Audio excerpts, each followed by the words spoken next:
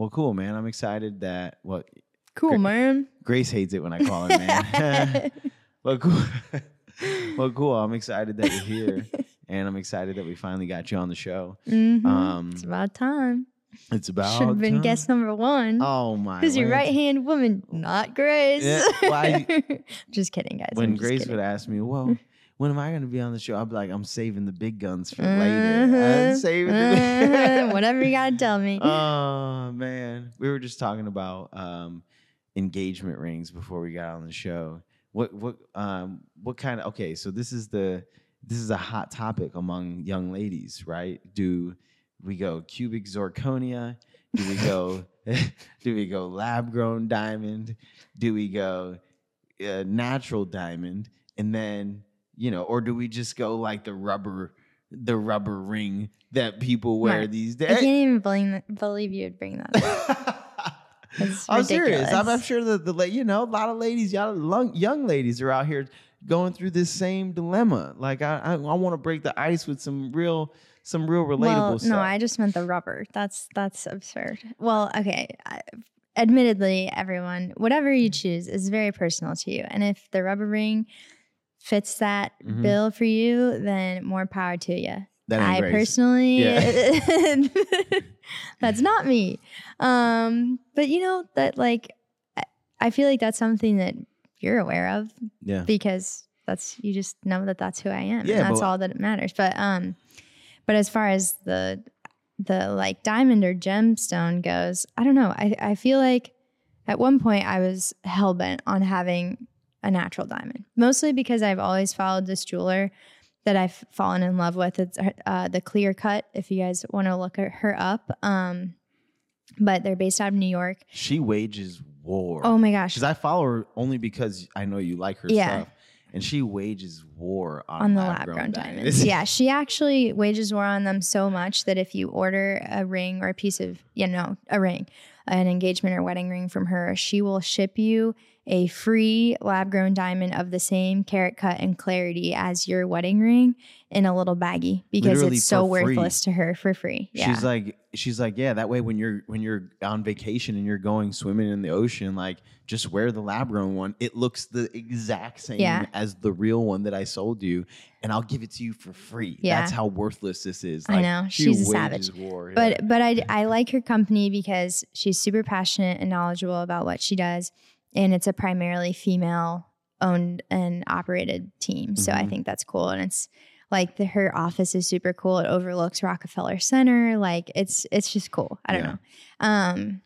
But like the older that I get and the more that like I start to actually break down the numbers and finances and like, okay, I could spend $45,000 on a ring, which I'll wear for the rest of my life, or I could spend $15,000 on the same style, exact same diamond, like cut, clarity, color, whatever, and then use the other $30K for a down payment on a house or a car or vacation or wedding or whatever, So yeah, I don't know. You're starting to think about it more practically. The draw to natural diamonds is that they hold their value over time. Yeah. So I have a couple of pieces. Actually, the earrings, if you're watching, and the ring that I'm wearing now are both heirloom jewelry pieces from my grandma's mom. And they're like naturally grown diamonds and real gold. So I know that those have appreciated in value over time. And other than like knowing that they are of high value, like it doesn't really add any more. Yeah. Like I'm not going to go sell these because they're important to me. I think that's what, heirloom jewelry is good for, is that it holds sentimental value instead of like, in addition to with these specific pieces, but it's like real value too. Yeah. So I don't know, but yeah, so I don't know, whatever you feel like, you're the one paying for it. So as long as like we decide on something that I like, then I think about that a lot though. That is that's the only thing that I think about is like, when if it becomes an heirloom that you pass down to like a daughter or somebody, like, is it weird to pass down something like a fake? And because the other thing I struggle with is is like, if I'm not buying a natural diamond, then like spending any significant amount of money on it makes me mad. Yeah, like, what do that's you true. mean? Like, well, especially because that's part of this girl's markup is that, or this girl's like point is like these jewelers who are selling you these lab grown diamonds, like you literally create their worth because there's an infinite supply of these diamonds. Yeah. So they are marking up these diamonds like literally, like the diamond might be worth $500 and they're marking it up for $15,000. So what she's saying is like the markup on natural diamonds is much, much less, and they'll actually hold their value over time. Well, their value is just based on something. It's based on scarcity. I mean, it's still kind of stupid. The reason why natural diamonds are like, worth whatever they're worth, because they manipulate that too. But at least like the difference between their worth and what you're paying for it is smaller. Yeah. Versus like the worth of a lab grown diamond and what you're paying for the lab grown diamond, it could be a $14,500 difference. Yeah. And then if you were to ever go to sell it, like let's say that, God forbid, we were in a terrible, terrible place and the last thing was my wedding ring and we needed to sell it for some cash or whatever, like you'd bring your lab grown diamond to the like jeweler and they'd be like, "Oh, sir, this isn't worth anything." Like, I don't know. That's not really something I think about often, but yeah. For extreme example. So you mentioned potentially like, like in this theoretical example, like I could pay $45,000 for a natural ring, or I could pay $15,000 and take the other 30 and put it on a house or put it towards a wedding. Like, so growing up, like, what was were you one of the girls that like, dreamed about the big wedding that you would have someday, or are you like, where do you stand on that stuff? So I have a really big family on my dad's side. My dad is one of 2, 3, 4. My grandpa, his dad, is one of 12. And so my dad has 47 first cousins. That's insane. Just on one side of his family. And then if you imagine, right? So it's my grandpa's generation, which is 12. My dad and all of his cousins, which are 47. And then now they're all in their like anywhere range from like 30s to 60s. So they all have kids.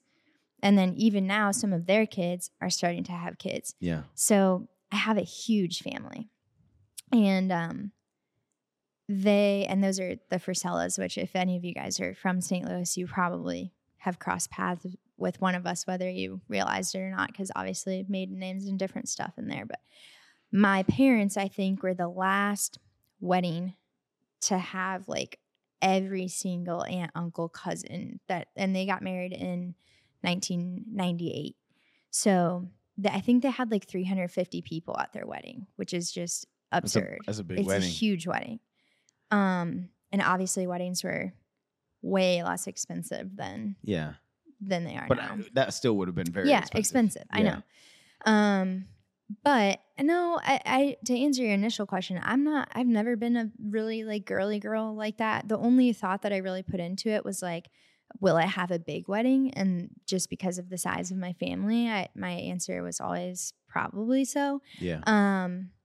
But honestly, like, the more that I have like watched people go through weddings, been in weddings, like talk to my girlfriends about how much they spent on their weddings. Like there's absolutely, and like they only had between 100 and 200 people. Yeah. Like, I'm sorry, but there is no way that I am having, my mom's friend from grade school who I haven't spoken to since I was 5, who she's still best friends with, come to my wedding, pay $80 for her to eat and drink all night. And then I'll have to introduce her to you because she's never met you before. Yeah. Like, I don't know. I just feel like weddings, and this is like kind of like divisive in the wedding space, but I just feel like weddings are there's so much a celebration for the relationship of the people who are getting married. And I think that people nowadays, especially with like social media, it's just become like, let me throw all of this money into this wedding so that I can take pictures and show off how cool my wedding was. Like, yeah. And it doesn't, that's literally so far from like what the point of a wedding is. Like I want to be able to enjoy myself on my wedding day and not be like stressed about like, oh, like, are the centerpieces perfect? Oh, this like tablecloth was the wrong shade of whatever green. Yeah. Like that's so insignificant to me. Like I know it matters a lot to some people and they've thought about it like their whole life, but like truly, I mean, we talked about like just doing a small like elopement ceremony somewhere, whether that be like, I don't know, like in the United States, out of the United States. The only drawback that would, like I have towards doing a destination is my grandparents. I really want them to be there. Yeah. My grandpa has told me his whole life, or my whole life, that his only goal is to live long enough to dance at my wedding. So like Grandpa Pete, yeah, he's a man. I know which is so cool. My grandparents are total badasses. They like, we can get into that later, but they are just so cool, and they're in their 80s, but you never know it. They like look and act like they're in their 60s. So they're amazing, and I'm so grateful that I've had so much time with them, and I hope for another 20 years with them. That would be amazing. Grandpa Pete is the man. Like so is Grandpa Frisella, if I'm being honest. But Grandpa Pete, I remember we were sitting in a coffee shop in Oxford, Mississippi. Mississippi. That's where my brother goes to school. And I'm sitting there, and I can't remember how this started, but he just looked at me, and he looked at his wife, Bev, and he's like, he told me, Mark, I've been with her for 60 years or whatever it was, like 65, I think. Yeah, now. Mark, we've been married 65 years, and you know what? I wish I had 65 more with her. And I'm like, oh, I know. Oh, they got, like, that hit me so deep. I will never forget that. It hit me so deep. I'm like, man, that is amazing to feel like that. Like, he just volunteered that to me. Like, I'm such a romantic about that. Like, my parents been married for like 35 years, and it's amazing. Like, they went through losing a child, and that's statistically very unlikely. Like, it just totally. And that really inspires me. And then when he said that to me, I just swear, I was like, I wanted to hug him right there. Like, that is amazing that you still. Anyway, he's the man. He is. He's amazing. Yeah, they got married when they were 18. They're high school sweethearts. And then my grandpa joined the Marines and was deployed for 3 years. And then he got out of the service pretty quickly after that. So, and then they moved. Gosh, they had my grandma had like 4 kids, I think, by the time she was like 20. They only have 4, right? No, they have 5. Oh, got it. My mom was like 5 years younger than the previously youngest child. So yeah, they have 5 kids, but my grandma had kids at like 20, 22, 24, 26. And like she was a young mom. And I think she like worked some. They had an embroidery business for a while, and then my grandpa was in real estate. But I think a lot of the time she spent staying home with the kids. But my grandma and grandpa, the reason why I'm so close with them is because my mom and dad worked. Well, my mom worked part-time when I was a baby, but my dad has always worked full-time. And my grandparents were like my nanny because they lived in St. Louis with me. So like every day, almost from when I was like 0 to 5, I spent at their house. Really? So like it was just the best like memories with them, and they're very much so like my comfort like blanket. I don't know. Whenever amazing. I'm having a bad day, I just call them and they always make it better. I don't even tell them that I'm having a bad day. Like I just hearing their voices and like talking to them about what they're doing just like makes me happy. I don't know. I love them both. They're the best. Bev is crazy. Yo, I remember I remember when the Twitter files were coming out and Bev was all over that My stuff. 84-year-old She's grandma. 84 years old. She's like, she would come up to me at dinner and kind of like really sneakily say to me, "Did you see the latest Twitter files release?" I'm like, no. And I'm like, crazy. I know why Kara is the way she is. Oh my gosh, your grandma. You should have Kara on the podcast. I totally should. I really. So would you say that that Grandpa Pete and Grandma Bev, that they had a bigger impact on your life than the Frisella grandparents, or is it? I think it's just different. Yeah. Like, I had a very emotional connection with my mom's parents. My dad's parents, like, they were a little more like emotionally removed, but I still learned a lot from them. Like, my dad's dad was a super influential person in the St. Louis community. He was a small business owner. He owned his own electrical contracting company. And he lived on the Hill, which is like our Italian immigrant neighborhood, which I grew up on, living across the street from them for the first like few years of my life, which was kind of cool to have my grandparents right across the street. But my grandpa he's very Christian, very, very Christian. And yeah, he's amazing. Like he'll just be like out of nowhere, "Amen." Yeah. Amen. Yeah. But he has always been very open about that. And just like, I know that in past episodes you've talked about like how when you meet someone you can just tell like they exude like Christian values, and like Janice, you can tell, and Maggie, you can tell. Like, my grandpa is like that. And there's not many men that I've met that are like that. Yeah. But he was, I keep saying was. He's not passed, but he had a really awful head injury. Yeah, he has a traumatic brain injury. He has a TBI. It really changed his personality and being.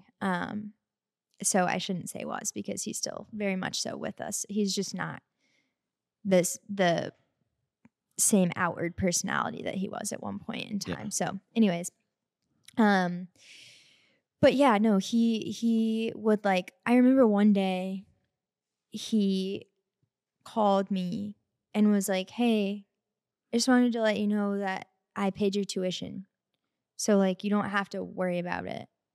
And your parents don't have to worry about it this year. Like, work hard and do your best, and like, I'll talk to you later." Like, just like out of the blue.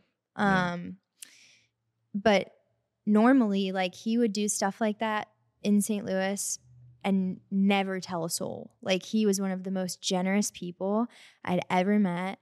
And nobody knew, because it was like part of his values, and he lives so closely to the Bible that like he was like, do good, but don't do it for the recognition. Do it because it's what you're supposed to do. Yeah. Like, and so that was very much him.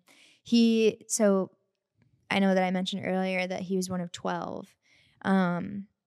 We do Christmas, Memorial Day, and Easter with my dad's side of the family, the whole extended family. So we have like gatherings of like 100 to 200 people at those holidays.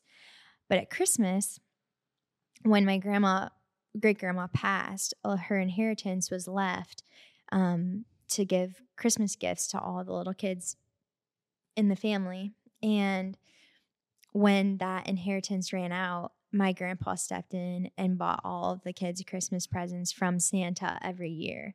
And I didn't even know that he did that until after his accident, when my parents were talking about finances and if that was still going to be something that was a possibility. Wow. So would you say, because like I from my perspective, it seems like especially your dad's side of the family, the Frisella side, they very much, it's like the type of traditional Catholic and Italian family that's like structured. Like, would you say that your grandpa was like the patriarch of the family? Absolutely. Yeah. Yeah, and you can tell, like, honestly, ever since his accident, it's been sad to see like the effect, and amongst other things, because like obviously the like COVID happened, and a lot of people in my family had different views on COVID, and it unfortunately drew a lot of people to drift apart, which it's mended somewhat now. But yeah, for a few years there, man, it was really, really because rough. Everybody realized what the truth was. Well, we're not. I don't. But anyway, my grandpa was like very much so like the glue that held a lot of people together. Yeah. Because even like siblings who didn't necessarily always see eye to eye, like my grandpa was always, talking to them. Squash that stuff. Yeah, or like still had good relationships enough to like bring people together. But yeah, no, my grandpa is a savage. Like, he is a savage. He always, from the time that I was alive, my grandma was not working. But like my grandpa worked so hard all the time. Like even well into like his late 70s prior to his accident, he would go into the office every day, and he was like in all sorts of committees, and he was involved in local politics. He was involved in like just he went to every single one of my cousin's hockey games his entire life. Yeah. He went there so much so that like he literally had a key to the back door of Afton Ice Rink. Wow. Like they like everybody in the rink called him Grandpa. Like they didn't even know his name, but they knew that no matter what, Grandpa was going to be standing by the locker room and like behind the gate that you weren't even supposed to be in because he had a key to the back door. Yeah. Like he was the type of person that he would drive me to preschool every day, and I hated, I don't know why, but I hated him driving me to preschool. And so the whole way from the Hill to Webster, I would cry and I would cry. And I was like 3, and he would sit me in the front seat, and like it was totally illegal. I was such a small child. Like I would be sitting in the front seat and I would just be bawling. And instead of like consoling me, he would literally start like wailing back at me. Like literally he'd be like, yeah. But like he also, like my older cousin is like 6 years older than me, I think. And he went to this school called the college school, which has a very different approach about like how you educate. And they're almost like a Montessori school, if you know what that is. Mm-hmm. It's like you do math and English inside, but then like you go on field trips and like learn applied sciences actually in the field, and just all this different stuff. It's just a different approach. It's kind of, they also like believe in more so of like the gentle parenting. Like you don't really tell your kid no. Like it's really? It's kind of more like, that's weird, progressive in that sense. Yeah. So anyway, my cousin went there and he was like acting out one day. And so they called my grandpa, and my grandpa showed up and walked down the hallway, like pulled his truck. I don't even think he I don't even think he like put it in park. He might have just like pulled the like e-brake and just went inside, whatever. So he like went inside, and the teacher was like, "Hey, Mr. Frisella, like, Dominic's acting up today, whatever." And so he's like, "Come here." So he pulls him outside. My grandpa takes off his belt, whoops him right in the hallway. No way. Yeah, whoops him in front of the teacher, the whole class, like, and then he sent Dominic back into the room, and he's like, "It won't happen again." And he left, and like the teacher was mortified. I mean, he was like, no yeah, oh yeah. The teacher was like, I don't think they ever called my grandpa again after that. What?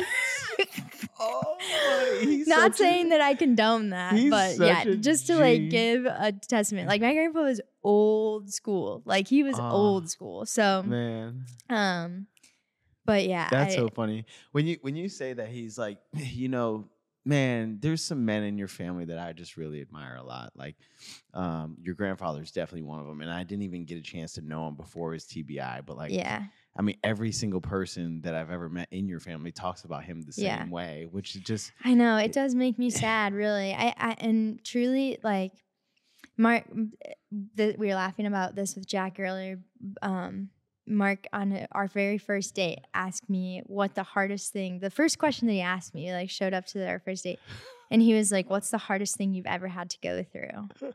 Which, what the hell of an opener. But hey, I just want to get straight to I don't think you small talk very well. If that's a sign to anyone looking to befriend Mark, he just cuts right to the chase. But no, I responded with my grandfather's accident. So So what we know about the accident is that, so for reference, like prior to this TBI, my grandpa weight trained 3 times a week. He walked 3+ miles a day around Tower Grove Park. He was 75, I believe, but he could have told you he was 60 and you would have believed him. He was always like bronzed by the sun, like jacked, and he always ate like my grandma's home cooked food and just took really, really good care of himself. When he was younger, he was a Golden Glove boxer and a semi-pro soccer player. So like he was always, all while he had 4 kids.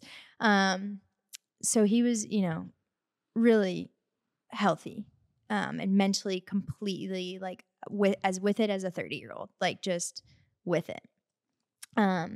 They lived in this house with the most beautiful backyard. They put in a deck and they had like a couple $100,000 of like yard work put in the back because they just loved to sit on their porch and enjoy it. And they were at the point where it's their like forever house. So why not? And so they had this waterfall that went down this like their backyard was a complete hill. So like those waterfall feature at the top and then these massive stone steps that were probably 6 to 8 inches thick each. And they were huge. They were like the size of this table.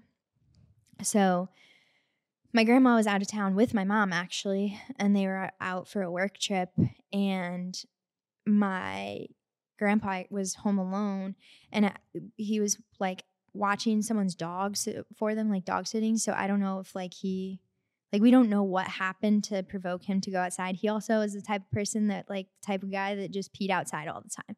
So it may have been that he just like literally went outside to take a leak and like check the animal trap at the bottom of his yard because he would like catch feral cats or whatever, I don't know, raccoons or possums or whatever that were like messing with his bird feeders. So we have no idea like what caused him to go outside, but somehow he like walked to the end of the hill and it was raining. And when he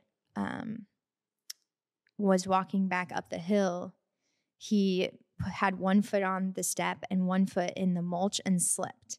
And we think that because he had just had a shoulder replacement surgery a couple of months prior, he didn't want to land on his arm or his shoulder, so he rotated a weird way, and then his head hit the step above it, and he was unconscious outside in the rain for 12 hours with no, like nobody knew that he was there because my grandma was out of town. So again, going back to like how connected my grandpa was, he was having some work done on his property.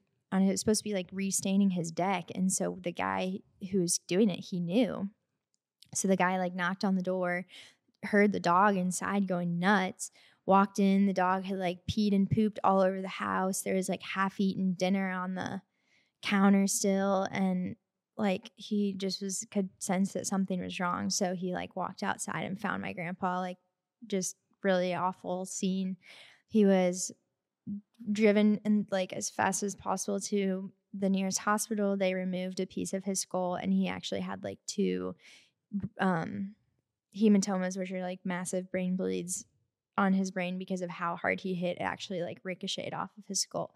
So they took his skull off to like help with the swelling, and now he has like it was like months and months and months before it started to like go back down. And man, watching him, they literally attributed the only reason to him being alive and surviving was because he was physically fit. Yeah. Like had he not been as physically fit as he was, they told us that he would have like died.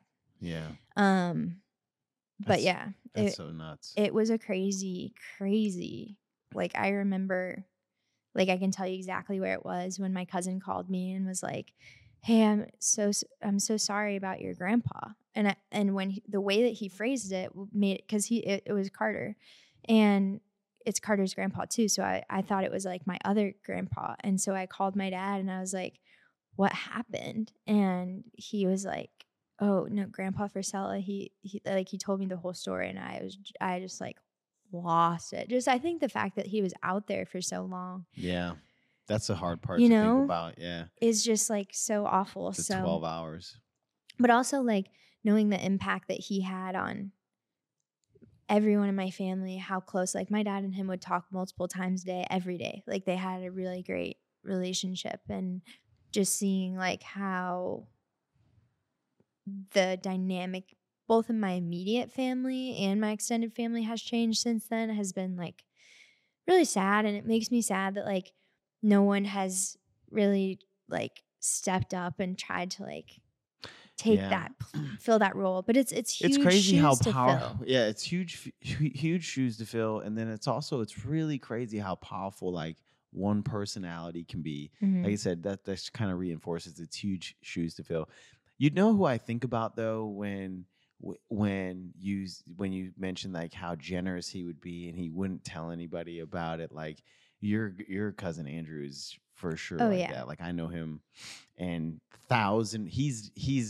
there's like little pieces that I see in other people. Like your dad kind of steps up in some play. Like it takes several men of your family right now to fill the shoes that your grandfather used to walk in. But Andrew's for sure so much more generous than people know. Yeah. And that he'll ever tell anybody. And that is something that I like bringing that up every chance I get, because so many people have a negative perception of him and they like have no idea. He's one of the most nicest, generous people that I've ever met. But as far as being involved in like local politics and stuff like that, he's like, you guys are fending for yourself out here. Yeah. Well, Andrew and Sal, like they both really looked up to my grandpa a lot, because out of the 12, Jim and John.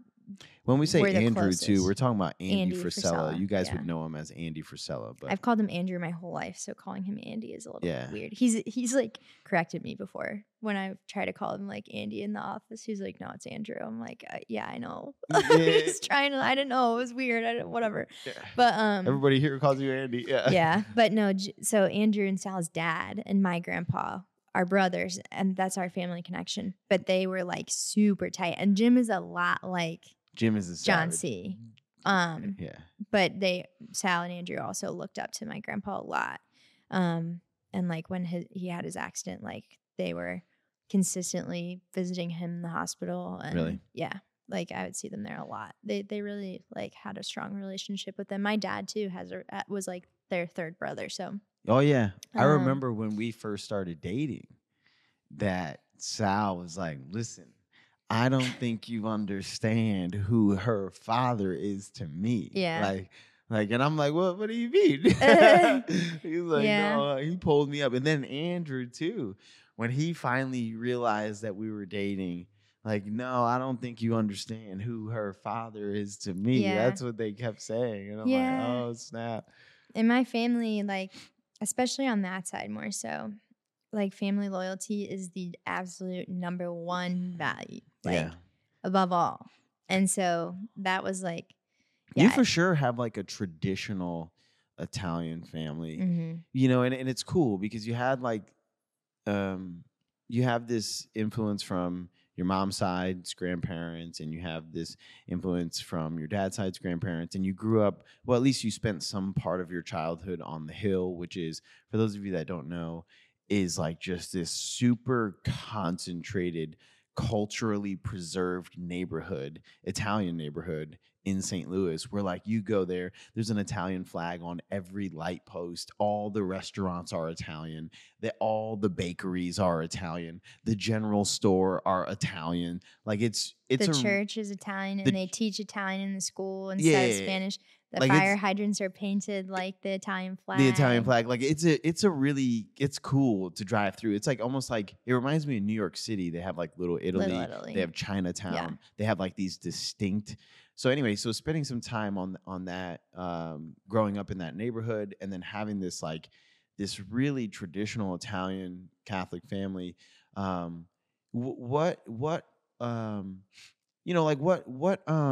traditions, like we were talking about marriage earlier, and you were like, marriage has just gotten away from what it's supposed to be.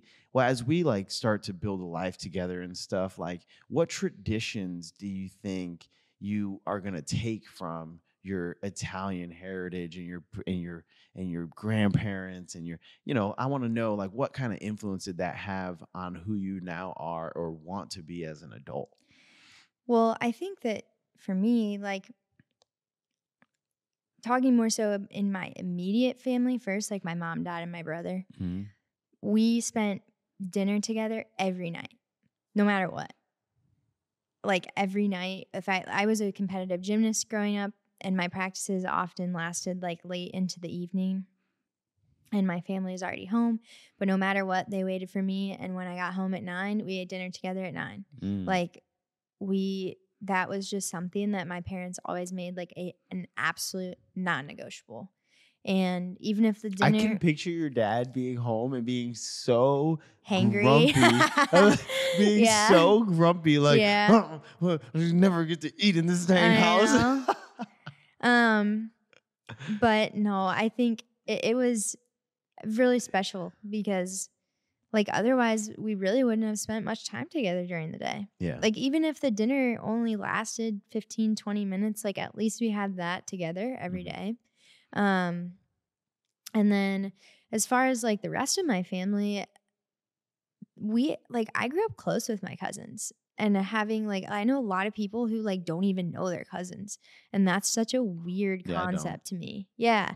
So you know, even though into our adulthood, like we might not be as close as we were as kids, like I always really enjoyed, like we would do Sunday dinners once a month. We would do like Christmas, like all the main holidays, Mother's Day, Father's Day, all that stuff together. And I have like really fond memories of that, you know, and I think it's important to let your kids know that like it's not just you. And you're like, you know, Gina, our friend Gina, talks a lot about the idea of the nuclear family in current society, and how like people on the right tend to like push this idea of the nuclear family versus people on the left are trying to like change the idea of what the nuclear family looks like. But she takes like a third party approach of like, the nuclear family is a failure. Like it's setting people up for failure. We're not supposed to be this mom, dad, and child in a white picket fence isolated from the rest of society. Like we're supposed to be, you know, this family that's, you've got aunts, you've got uncles, you've got cousins, you've got grandma and grandpa, you've got neighbors, like you have a village. And you talk about that a lot with Omen.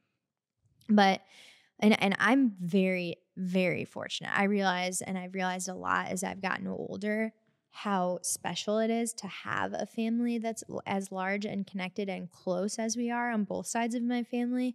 And truly, I think that's like the biggest blessing that I have been like given by God in my life, truly, is my family. I'm so grateful for my family. But I realized that like a lot of like people, my friends even, like have not been afforded that same opportunity.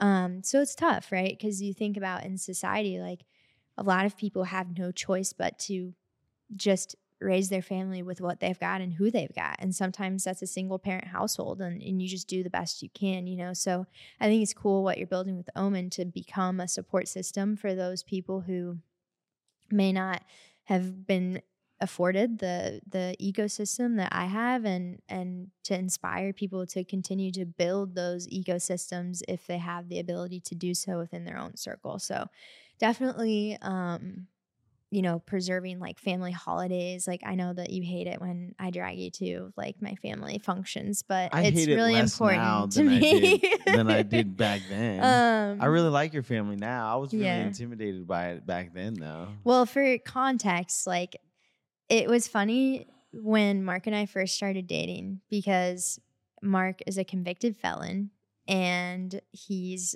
like covered in tattoos, and your like, dad is a former police officer, my dad is a current judge and current prosecuting attorney, and no one in my family has tattoos. So it was just like very opposite like background of like what like anybody who I had like brought home prior was. And I don't know, like, and also you're older than me, so that was like another factor thrown into it. And we worked together, and like literally, like I think going into first form, my mom was like, "Just take some time for yourself. Stay away from the boys." Which, to be fair, you know, I did stay away. Yeah, well, I don't know, but yeah. So wait, but to your point though, I really do think about how, because I never had the kind of family or upbringing that you're talking about, but something which my foster parents are amazing. Yeah, I had a foster family; they're amazing.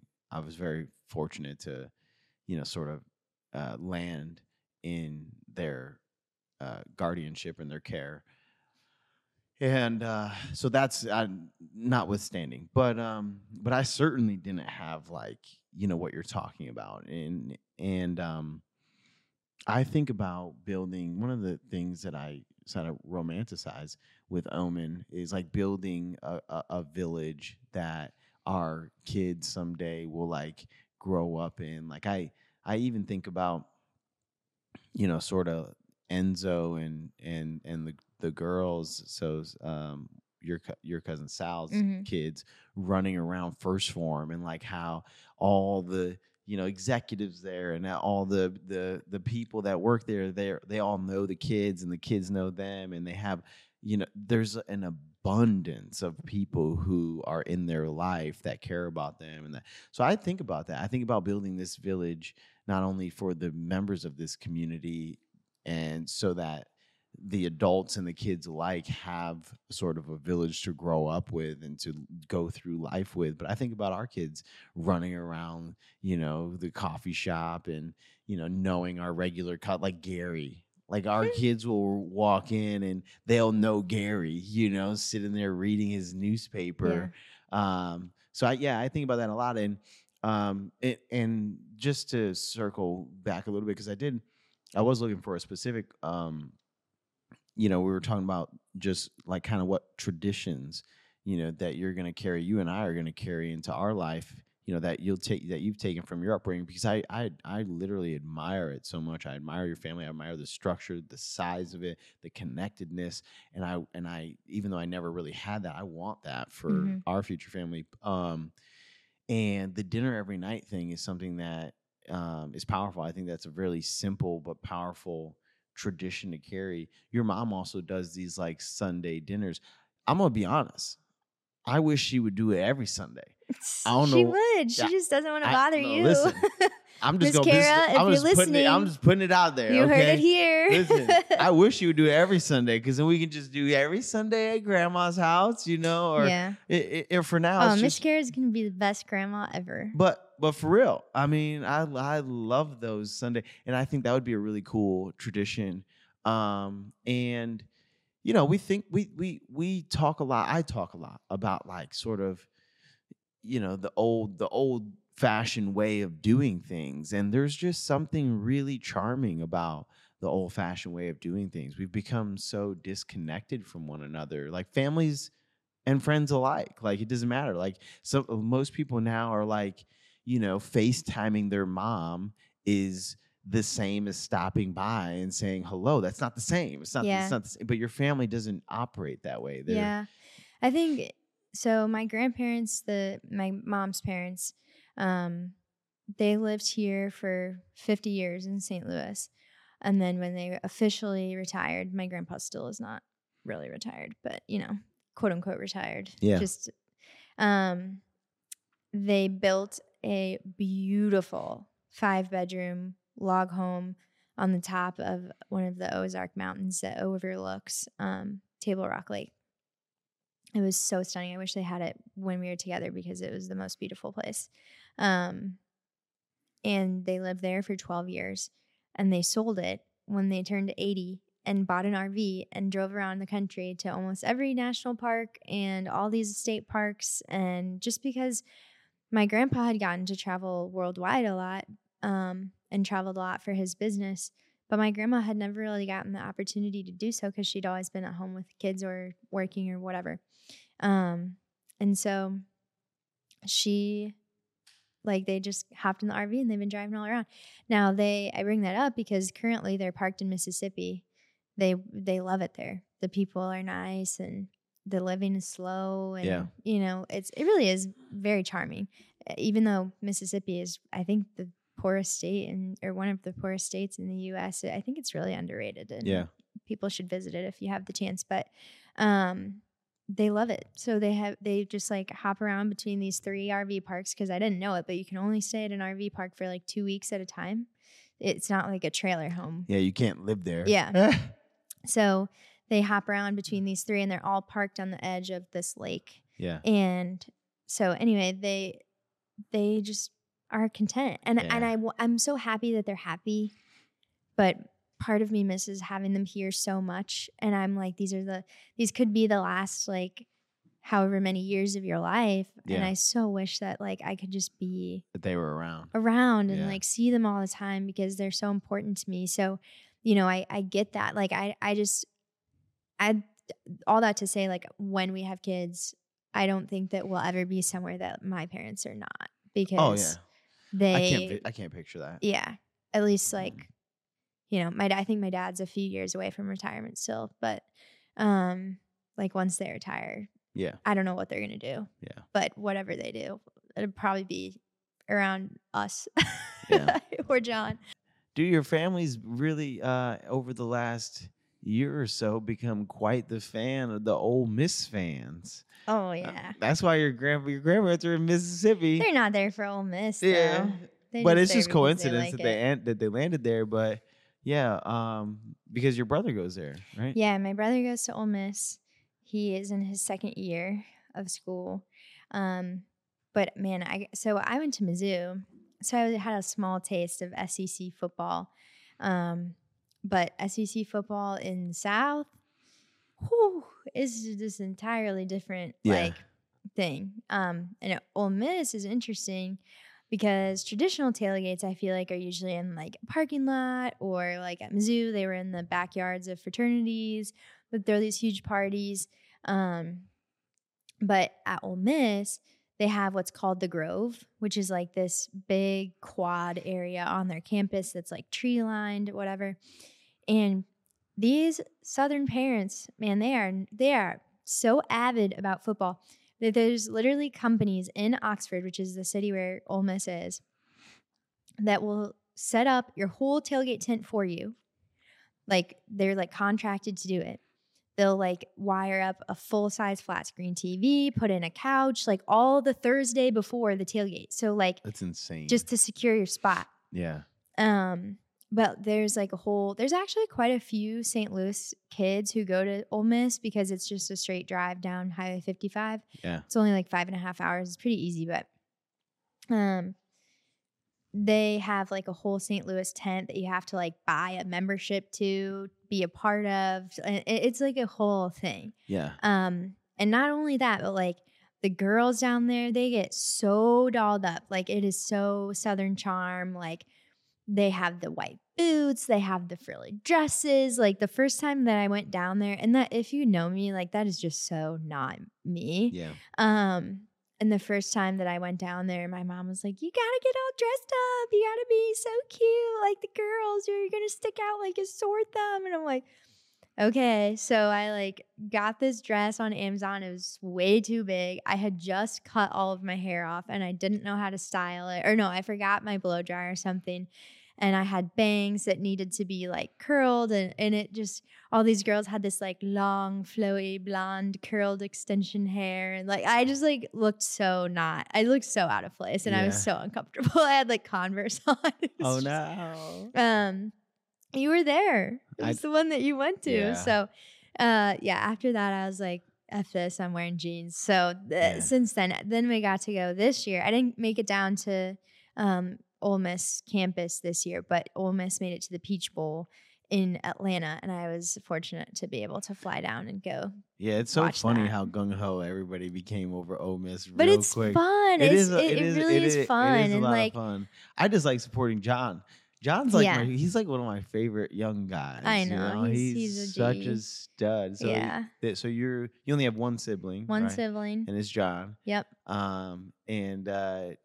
So what's he up to? He was majoring in business, and now he's criminal justice. Mm-hmm. And John goes down. This guy is just like the Prez. Like he just is he has Dave Portnoy energy. Okay.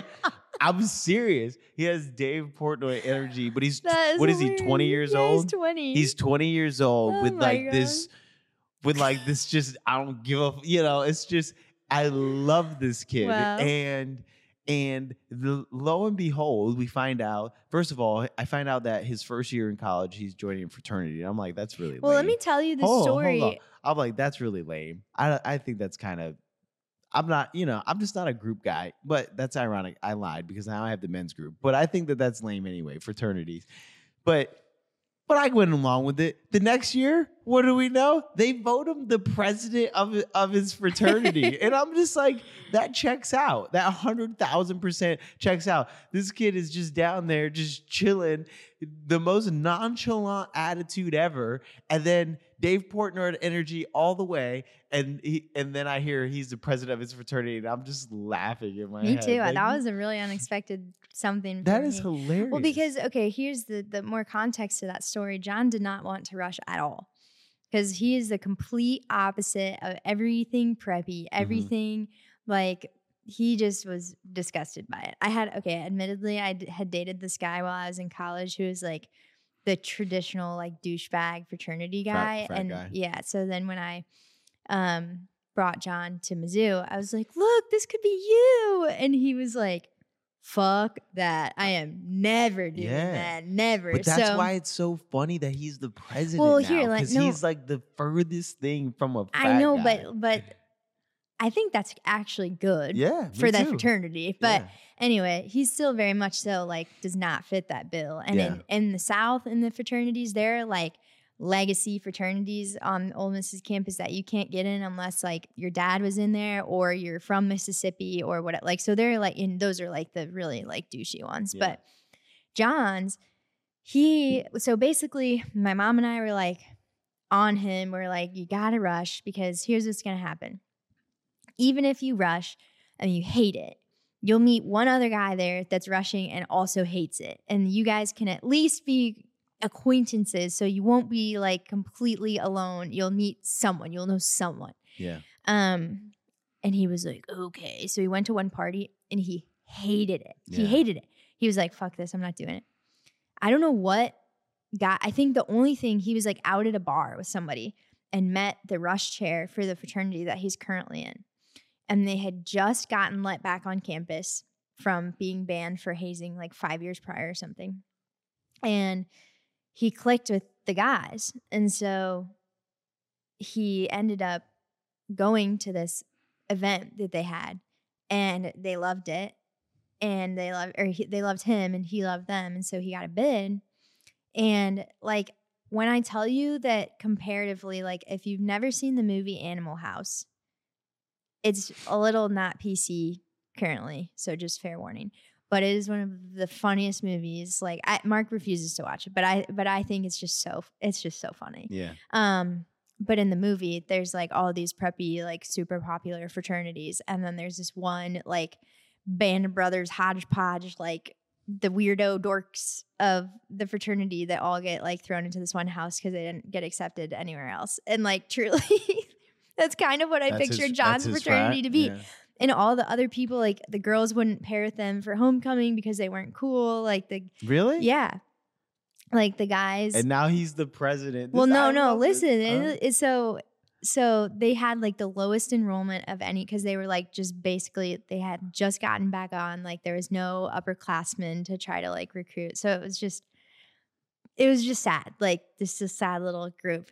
But John had a blast because he didn't feel like he had to like fit into a specific mold. Yeah. And that's the premise of the movie too, is like they end up like having the most fun, whatever. So they actually this year, when they rushed, had to turn like they had the highest number of people who picked them as their first choice. Wow. And now they have the largest incoming class of any of the fraternities on campus. Like they went from being like the like loser weirdos to being like the one that everybody wanted. But they're like, it's so funny because they'll like, all the girls will like hang out at the house, but then won't like tell anybody that they're hanging out there. Like they want to hang out with the Phi Tau guys because they're the most fun, but like they only like go to date parties with like the Sig Taus and the Pikes and like, you know, whatever. But like, they're like the side piece, but like they're like, I don't know. Funny. So anyway, my brother like went from not being like even wanting to rush to them becoming part of this like, you know, very be yourself type of fraternity. And then the day of the presidential election, his friends were like, bro, you should just run.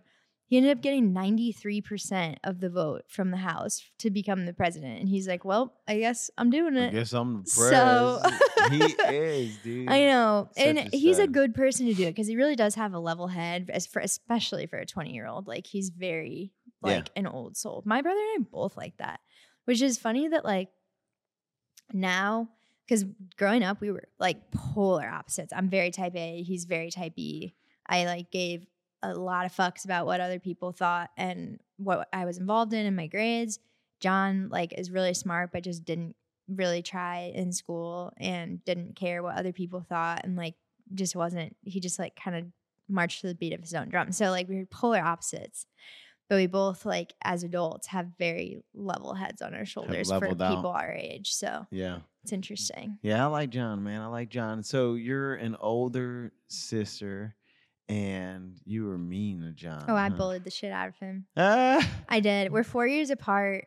And it's just like just awkward enough of an age gap to where like he would be in 8th grade and he would be in 6th grade. So coming into middle school and I was a freshman in high school. Yeah. And then I was a freshman in college and he was a freshman in high school. Yeah. So like we're like never at the same school. We never had the same friends. We never like just had like we were just so polar opposite personality wise that like we just didn't click. Yeah. Like we were just not each other's people growing up. And I don't know why I was so mean to him, but yeah, I really. And now you guys are pretty close. Yeah. I mean, it's funny because like you say that we're close. Like I don't have anything to closer compare. Than me and any of my family members are. Yeah. Yeah. But that, but also I know siblings who talk every day and like hang out and so like it's a sliding scale, but like definitely we're closer now than we've ever been before. And I think that the older we get, the closer we'll get to, because he's stepping into like adulthood and thinking about more like he's always been a very like analytical thinker, but like now he's starting to like think about bigger picture things than just like what he wants to do with his life. So I'm going to kind of shift gears here, but like on social media, you have like, I don't know, close to 100,000 followers on Instagram, and you have like, I think 20 or 30,000 followers on TikTok. Mm-hmm. And I know that that's like something that's really popular right now. It's like this whole, everybody wants to be an influencer. Everybody wants to be a content creator. First of all, how did you, get to 100,000 followers? Did you try? Was that what did you set out to be an influencer? And then, is being an influencer like really what everybody thinks it is? And like sort of where are you now in with respect to that? Is that a big piece of your life, or are you just, doing something else and running your business on the side right now? Yeah. Like talk a little bit about that. Cause I know everybody wants to have 100,000 followers. So yeah. Yeah. Well, also like, it's so funny cause when I meet people, that's like one of the first things that either they knew that prior and they're like, oh, they like bring it up, or they're like, oh, let's connect. And I bring up my Instagram and they're like, oh, wow, you're famous. Mm-hmm. And I'm like, hardly. But yeah, no. So I never use social media. Like there are some people out there, like these mega influencers who are like, I've been YouTubing since I was 10 doing like get ready with me videos. Like that's not me. Sorry. That's a fact. That's definitely not me. I hated makeup. I hated dresses and girly things. Mm-hmm. I like books and sports and other stuff. But I always liked taking like cute photos and like used Instagram as like posting like the cute pictures from whatever life events I had going on. And I definitely consumed social media. Yeah. Vine was my era. You were not I don't even around. know what Vine is. Yeah. I know. I think that was when you were in prison. Yes. Yeah. So, but it really was a prime. Do you remember Vine, Jack? Yeah. Oh, it was just so good. And sometimes every once in a while, John and I, when we're together, we'll go watch like YouTube Vine compilations. It's just, they're so funny. But it's like an inside joke. Like if you weren't around for the era, you won't get it. But anyway, so watch that. And then so I wound up with a job at First Form. That's a whole long story. that I won't get into right now, but First Form was one of the first companies to really pioneer affiliate marketing using social media. And with that being said, a lot of their internal employees, they strongly encourage to build their personal brands on Instagram. It's a huge way that, the First Form community stays connected worldwide.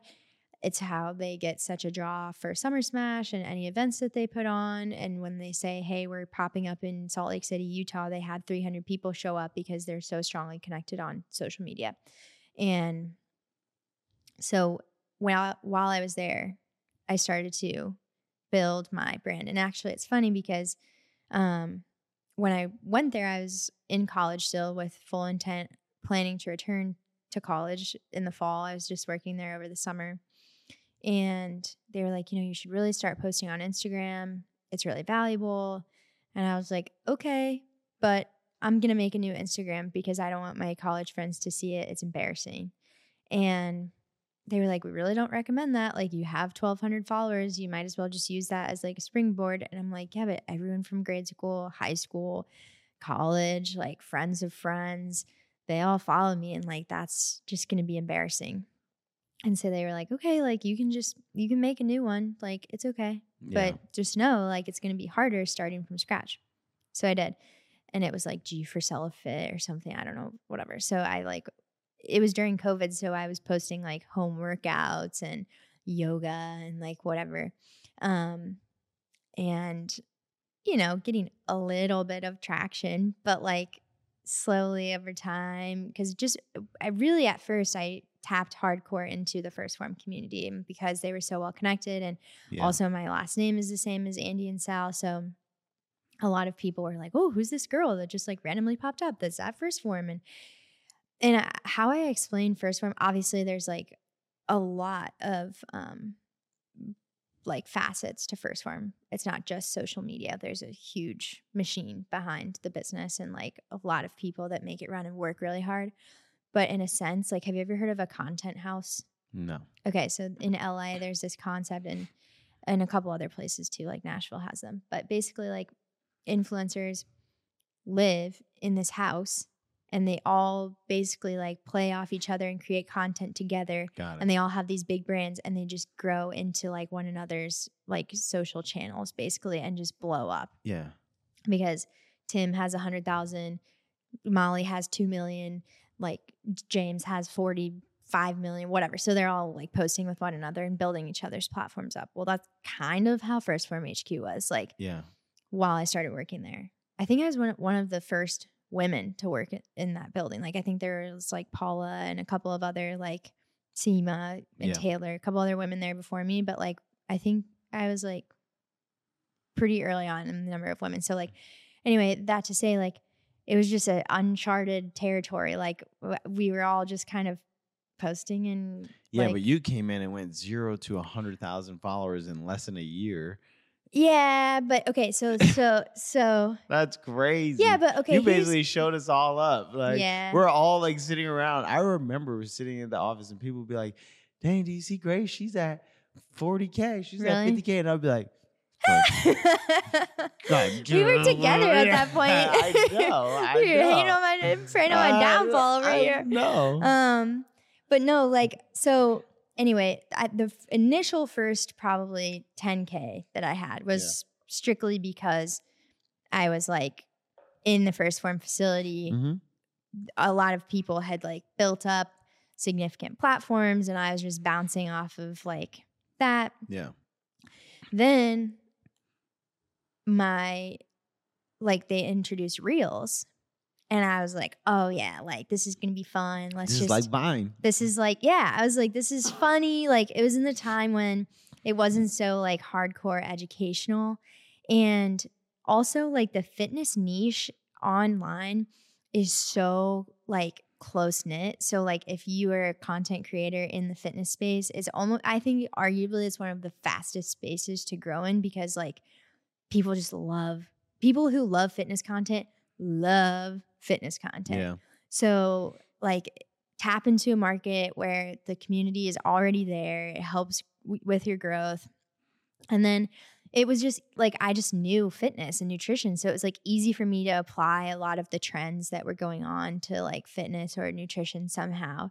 And I had friends who were like willing to like be goofy and like Charlotte and be goofy and like do this fun stuff with me and make these funky, like fun videos. And people just ate it up, like ate it up. And so I think when I left the building, I had like 30,000 followers and I just kept like doing the funny reels. And at one point I was up to like 120,000 followers. Yeah. And it was, but then like, you know, also during that time was like one of the most like hard mental places I had ever been in, because I had just left my job and had no idea what I was going to do, but I wasn't happy with what I was doing. And then like not, you know, as someone who like I seek a lot of external validation, and for better or for worse, that's just like kind of, I was like a competitive gymnast. So it's like been ingrained in me since childhood. So then when I like didn't have a job and didn't have like something, a purpose or anything to like show up for, or people like telling me what to do or anything like that, I really mentally struggled. So I stopped posting a lot. And I ended up like going backwards and like losing a lot of my followers. And I also like just lost my love for fitness in a sense. So it just didn't feel as authentic to me to be posting about something when I just wasn't like showing up and living it myself day to day. Yeah, but even at 120,000 followers, like you weren't making any money off of Instagram. Like no, it was never. I think that people have this common misconception about influencers. Like if you have a lot of followers, like you just must be making money. Like I wish it was that easy. Yeah, and that's it. So now you're in this journey of trying to figure out like how to monetize your platform, and you know, how does this whole, you know, UGC content creator thing work, and you know, can this be a business? Do people make money doing this? But it's even still a lot of question marks. Like, and I just, that's one thing I wanted to pull out of you is like the reality. Like there's so many people that want to be an influencer, that think that they want this life. And it's like, even at your peak with 120,000 followers, like I was there. You literally were making $0 from your social media. And even now, and you've spent the last year or so really learning from people who do this. And even now, like you do okay. But like it's still hard. Like it's still nothing that you're like, oh, I can just quit all my work, my real work, and just do this. Like you don't have that confidence yet. No. And you've been at it for literally trying hard to figure it out for like the past year. So that's something that I think is just, it's useful to shed light on for people, because it's not all it's cracked up to be. Yeah. Well, I think too, but a lot of people get hung up on like the follower count, and I've actually made more money having less followers. Like I have less followers now, and I make more money now than I did with the more in 2022 when I had 120,000 followers, you know? So anyway, I switched my niche. I started posting again. I do more like fashion and lifestyle stuff. If you scroll back though, you'll find all my fitness content there still. But yeah, so I've been trying to learn, and obviously like Instagram has changed a ton in the last, it's always changing. So keeping up with like, I try not to keep up with the algorithm, because nobody actually knows what the fuck they're talking about when they say, oh, like there's all these people that are like in social media growth experts, and they're like, the algorithm's changed. I'm like, you know, you're guessing foot from your hand. Like, yeah, you're so full of it. But you know, so I try to just like make high quality content that feels authentic to me, and just like run that game plan. Because it's all you can do. Like if you're going to chase this goal that's always moving, you're never going to like whatever. And you know, so I'm trying to just like figure out what exactly it is that I want to do. And just keeping my content broader has helped me. You know, people say like niche down, but I think that can be limiting in a sense, because if you niche down too much, like I was literally just on a call with a huge fashion brand, and they said that they were going to cut some of their content creators next season because they don't have a lot of beauty products, and there's like very beauty specific influencers that they were working with. Yeah. So like having a little bit, you know, for growth, it might be a little more detrimental to like your the speed of your growth because you aren't tapping into a specific market. But creating high quality content around different niches allows people to come and say, hey, can you do this beauty thing? Hey, can you do this fashion thing? Hey, can you do this fitness thing? You know, like so it increases the likelihood that you can actually make money doing it. Potentially. Yeah. I mean, there's not like a right or wrong way. That's the thing about social media is like, it's such a new space that like really the options are endless. Yeah. Like you can do it however you want. But no, you asked me like if it's my full-time job, and no, it's not. I work in social media as my full-time job. Yeah. Most of my income comes from being related in social media in some way, shape, or form. But like my stable, steady income comes from me doing social media for in-person clients that I have in St. Louis. So I'll go in and I will shoot video and photo for them, edit it, create a plan for it. And then depending on if they want me to, I'll go as far as like posting and responding to comments, writing copy, like doing all that stuff for them on a retainer.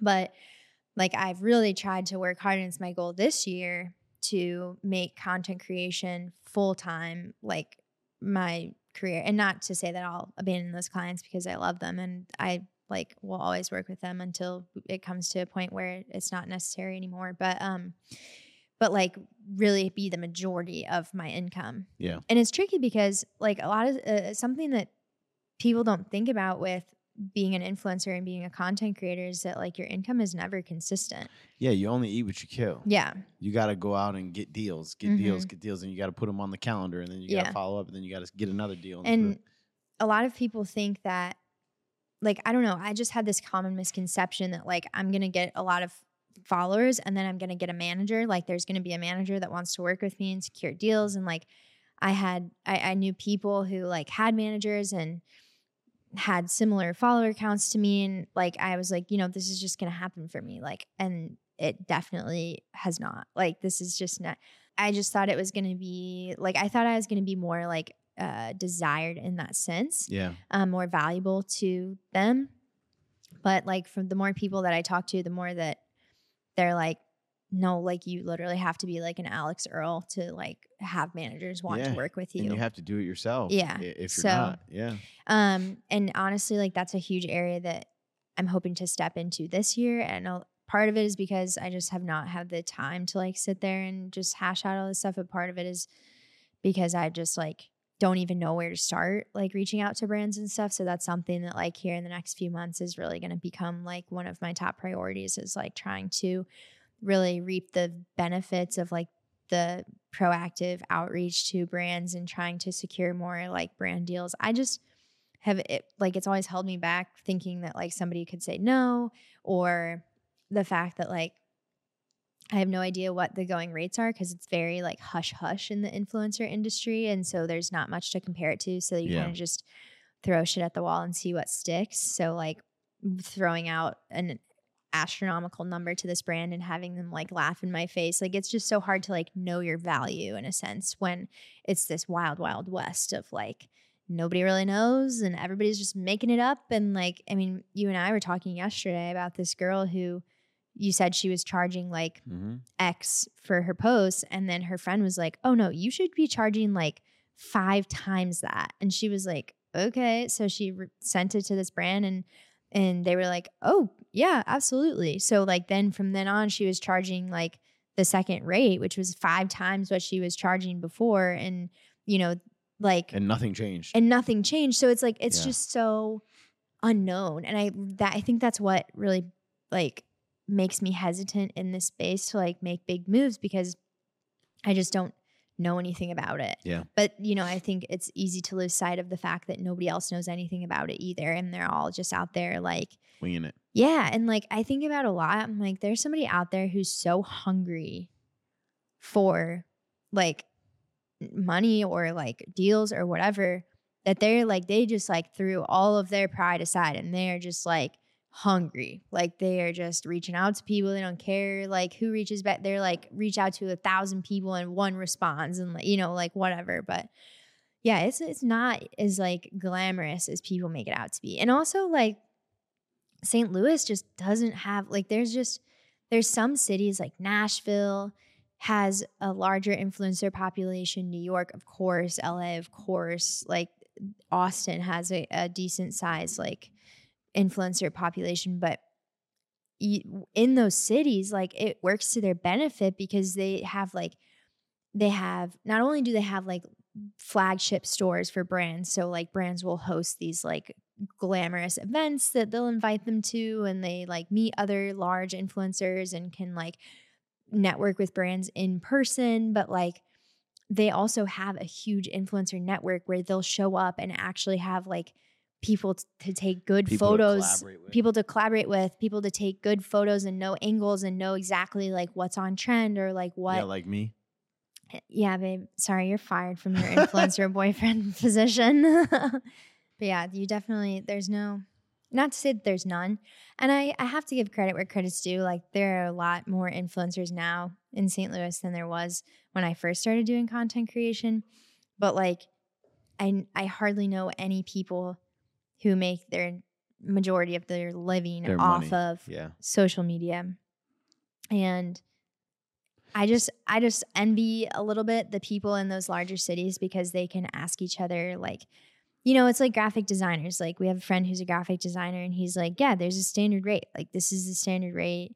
And like, this is what they charge. Like there's just, I envy people who can like, you're feeling your way through the dark. Right. Yeah. So that's tough. And I think that's like the biggest struggle point for me right now. See, my brain works the opposite where I'm like, okay, anytime there's a scarcity of something, that means there's an opportunity for me to set the standard, you know, and I think that's the case for you. And I think that you are in a position. I think this year is going to be really big for you. I'm really excited and I love being a part of the process and being the, you know, Instagram boyfriend and trying. Yeah. All right, dude, I want to sort of wrap this up with a couple things because man, truly, when I first met you, you were like the biggest fan of St. Louis. Like, you know, you're born and raised here. I'm not from here. So I would talk about it and you'd be like, oh, Forest Park and the Jewel Box and the zoo and the Blues and the Cardinals and, you know, and the Hill. And you showed me so much of St. Louis and you really opened my eyes to it. And you have a Grace's Guide. You know, you made a guide to Grace's Guide to St. Louis, which we gotta do update, 2.0. Yeah. It's on the list. Yeah. So I guess just a real easy kind of surface level question, but I'm actually gonna go through and do like a little mini Grace's Guide to St. Louis. So if you guys come to St. Louis, all right, what is one like St. Louis activity that people have to do? I think you gotta go to the zoo. Gotta go to the zoo? Mm-hmm. Over the arch? Yeah.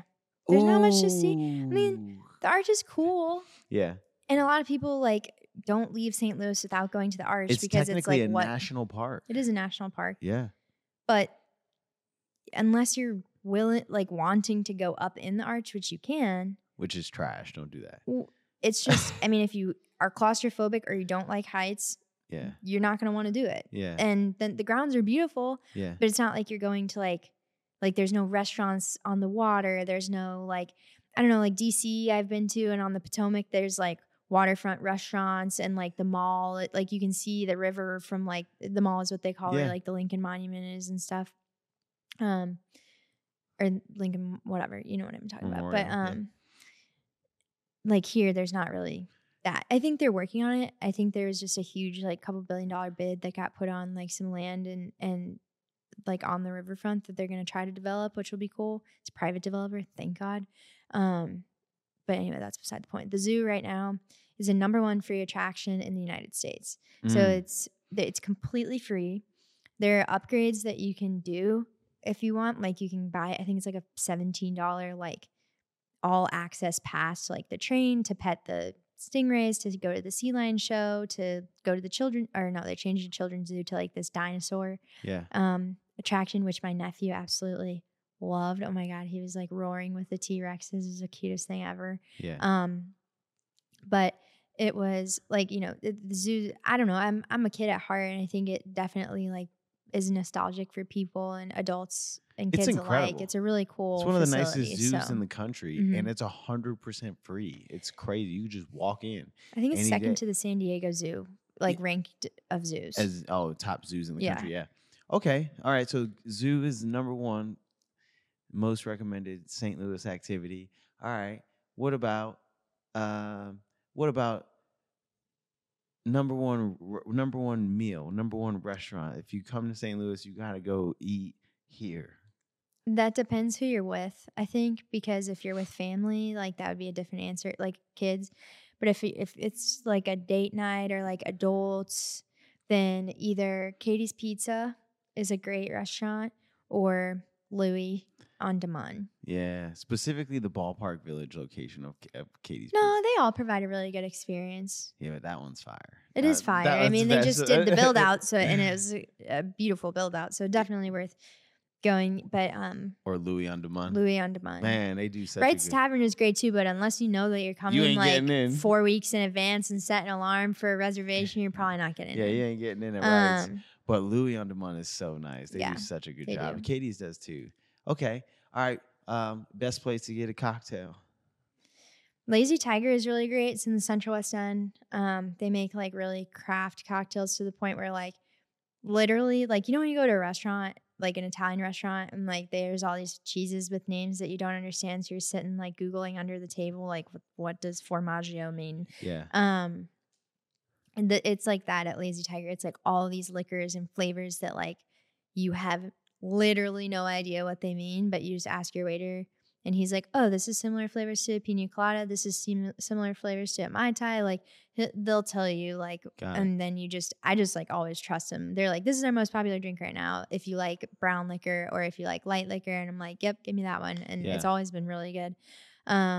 So they have really good cocktails. I'm trying to think. I mean, Katie's has really good cocktails too, honestly. I mean, that's a good one. Yeah, but the thing about Katie's is they'll give them to you to go, and they can their cocktails now. I don't know if you saw that. It's really cool.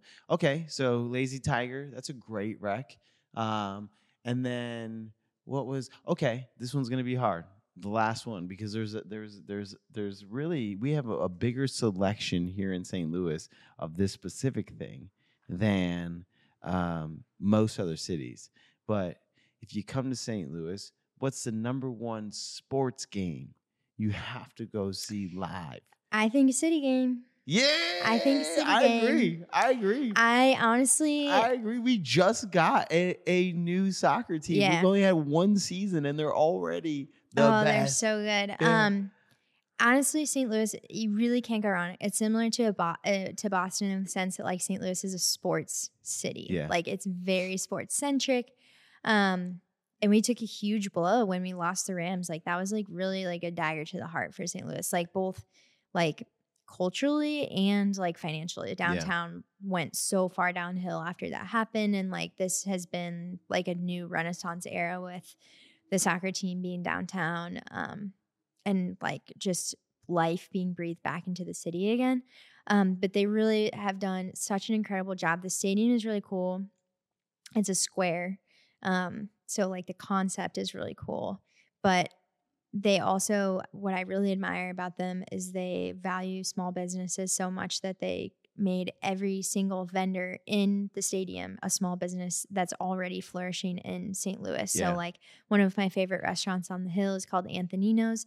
It's Greek and Italian, and they have a Euro like stand in the stadium. There's a Mexican restaurant that has a stand. There's a Bosnian restaurant that has a stand. Think about this. You know how when you normally go to a stadium, a sports stadium, every concession stand has the same menu, like nachos, it's like hot dog, nachos, whatever. soft pretzel. In this stadium, every single concession stand is a one-off. And it's small a different business worldly cuisine that lives here in St. Louis. And St. Louis has an amazing food scene, like the most underrated. Yeah, one of the most underrated in the country, if not the most underrated. And so there's just such a variety of. It's so cool to be in that stadium. I agree. I'm so funny. It's funny that you said that because I know you're a big Blues fan. I do love the Blues, but and I love the Cardinals too. Although the last few seasons they've just sucked, but. It really, I mean, even when you go to a game and the teams are losing in St. Louis, like it's still a fun game because St. Louis sports culture is just so like gung ho about the Cardinals and the Blues. But yeah, the city experience is very top notch right very now. cool. It's top notch. Very Gotta go to cool. a soccer The game. Blues game is so fun too, though. Like people get really into it. Yeah. And on a nice day in the spring, the Cardinals games are really fun too. But man, last summer I went and it was like literally the hottest day of the summer. It was like, 2 years ago maybe. It was like 110 degrees, and I like. I was just soaked. Like it was so uncomfortable. So, but somebody else brought me, and I was like, "Oh, I can't. I'll go leave. if it's free." Yeah. So, but well, yeah. Well, thank you, and man, I'm so glad that you finally came on, and I know that there's a lot of people that are going to be really, really pumped about like getting to know you better, and I mean, you obviously have a lot of people that follow you and they look up to you, and so I hope everybody enjoyed the show, and I hope you enjoyed sitting and chatting. Your second podcast. Thanks. Yeah, this one went better than the first one, so that's good. Yeah. But yeah, I don't know. I'm surprised that you didn't. I feel like a lot of people are gonna wonder like how we met. Like, not that we need to go into it, but just a quick little story. I mean, you can, you can tell them if you want. Mark's like, I didn't want to get sentimental on the podcast. Well, because like truly, like I'm, that's a story that you can tell, in my head anyway. I came in like and I had game plan. Like I don't, that I'm like I've been the focus of things. Like everything I get involved in, I'm the story. My story is the story, and I wanted this podcast to be about you. Like I know that us is a part of your life, but I wanted to really get to know you. I appreciate that. I just thought it was an interesting tie because of like just our like how I even got connected with Omen in the first place. Like Lau's origin story is because she just found us on Instagram. My origin story is because we started dating. Yeah, we started dating, and I don't know. And that's it. And then and then we I think it's important to talk about from my perspective how the coffee shop kind of came to be, because that's relevant to like our community more so than like how we met or anything. But I think people like wonder like the pre-Omen like side of things. So Mark had always wanted to open a coffee shop, and while we were together we started dating while we were at First Form. That's where we met. And when I left in December of 2021, Mark was not planning on leaving, and then 6 months later he had felt like he had fulfilled his purpose there and was looking for purpose outside of that building, and so he decided to leave, and was initially his plan to be my partner in my marketing business and help with social media with businesses in St. Louis. And then we were about 2 months into that, and it was going well. I mean, Mark was coaching people and helping people and getting new clients, and then he got the opportunity with our friend Tim and to open the shop, and Tim kind of helped us navigate like the building and secure our location and just guide us through the first few months. And yeah, it was crazy. He came home one day and was like, "Hey, so I listed the house and we're moving." And I was like, "What are you talking about?" He's like, "Yeah, and by the way, I need you to cancel your 9 a.m. tomorrow because I need you to walk through this space with me for the coffee shop. I'm going to bite on it either way, but I was at least going to give you the courtesy walkthrough tomorrow. Is the only time that the landlord can do it." I'm like, okay. So we did. And then we moved downtown, and within 6 months, Omen was operational, and boy, was that a doozy. We were here doing everything we could to get the coffee shop like up and running, and we had friends help build and friends help decorate, and it was crazy. It was a crazy few months, and I had no idea how much. I mean, when Mark told me like, "Hey, I want to start a coffee shop," I was like, "Cool, you do that, babe. I support you." I had no idea how much active participation was going to come from me on my end. Yeah. But that was just naive of me to think that I wouldn't be drawn into and involved in the business day to day, I think. But yeah, it's been cool. It's been really cool to see like the growth in the community around Omen come together. And,